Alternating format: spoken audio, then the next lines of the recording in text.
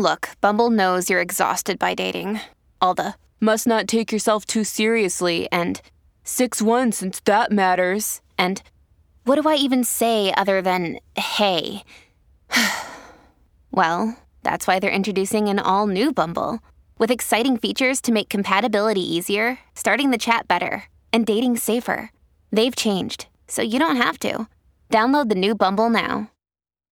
When you need mealtime inspiration, it's worth shopping Kroger, where you'll find over 30,000 mouth-watering choices that excite your inner foodie. And no matter what tasty choice you make, you'll enjoy our everyday low prices, plus extra ways to save, like digital coupons worth over $600 each week. You can also save up to $1 off per gallon at the pump with fuel points. More savings and more inspiring flavors make shopping Kroger worth it every time. Kroger, fresh for everyone. Fuel restrictions apply.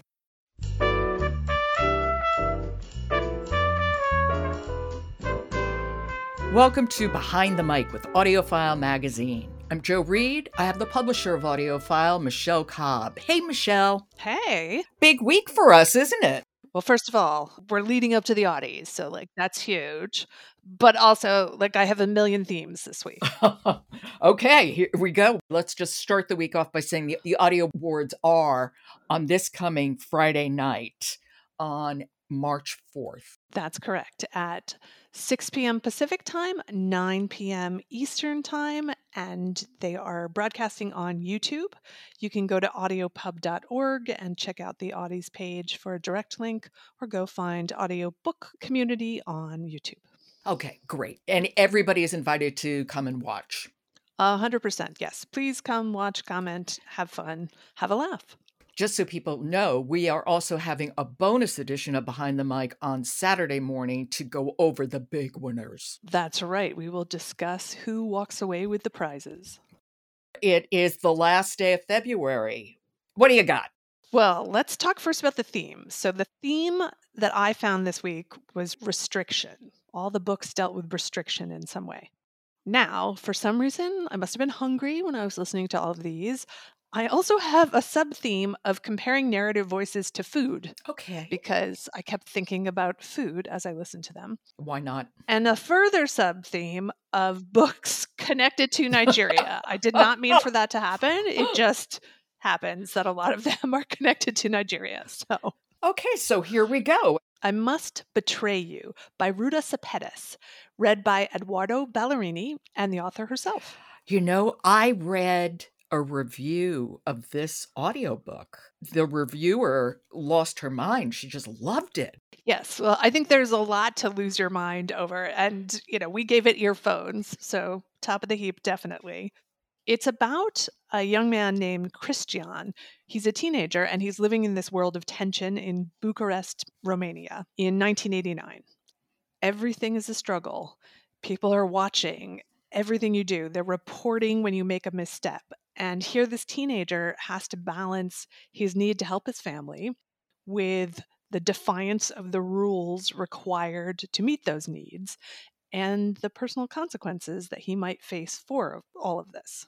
So this is right before the overthrow of Ceausescu. Yes, and this is in the heart of it. Everyone is informing on someone. Everyone is exploring ideas and culture outside their own, if they're willing to, because it's so forbidden. So you've got all of these things happening, and our hero, as it were, befriends the son of an American ambassador, which doesn't necessarily help his case. Oh, God, that does not go well. Yeah. I don't even know what happened, but it can't go well. And Eduardo is wonderful, of course. Well, he is. Yeah, he does it again. He's got that smooth voice. He's got that youthful narration. And I kept thinking of fine wine. It's like I wanted to sit around and drink a glass of wine and listen to Eduardo. Well, why don't we hear a little bit? Do you have to set this up for us? Here we get a sense of the rather strict and harsh conditions that the teenagers are living under. Okay.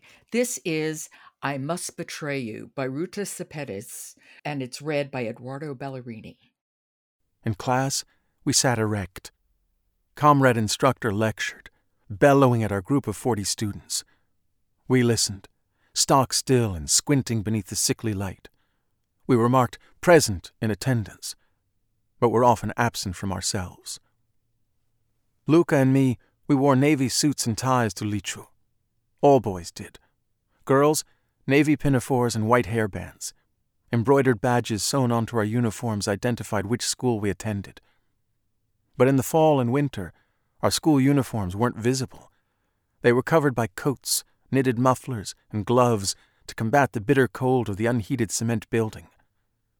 Cold and dark, knuckles aching.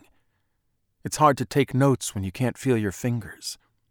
It's difficult to concentrate when the electricity snaps off. See, he can convey so much with a nothing was casual. You know what I mean? Like, there's a history in that comment.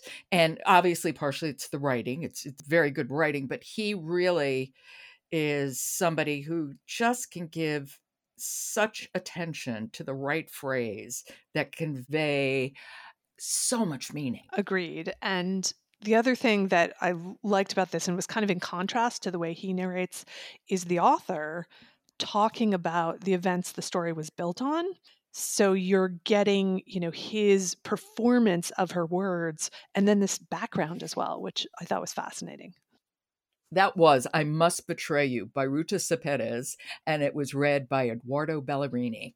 Thank you so much, and I will talk to you tomorrow, Michelle. All right, we will dive into the theme even more.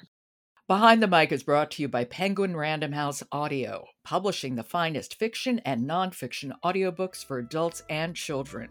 Visit penguinrandomhouseaudio.com/audiophile today and start listening. I'm Jo Reed. Talk to you tomorrow.